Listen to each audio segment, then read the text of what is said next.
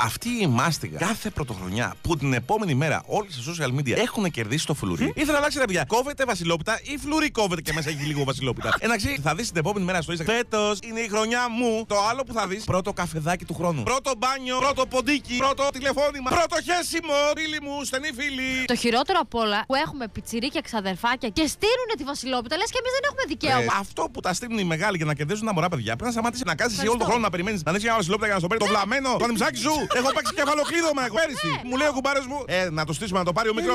Όχι, του λέω. Γιατί εγώ δεν παίζω, δεν κατάλαβα. Μου λέει είναι 2 χρονών. Και εγώ του λέω είμαι 40. Τι θέλει. Εγώ δεν παίζω. Την προηγούμενη μέρα μου λέει είχε και πειρατάω. Δεν με νοιάζει. Θα παίξουμε στα ίσια. Που το κοτάξει τώρα με κερδίσει το φλουρί. Του λέω το πάρω εγώ. Εσεί όλα τα δίχρονα, τρίχρονα, τετράχρονα που στείλουμε τι κληρώσει τέλο.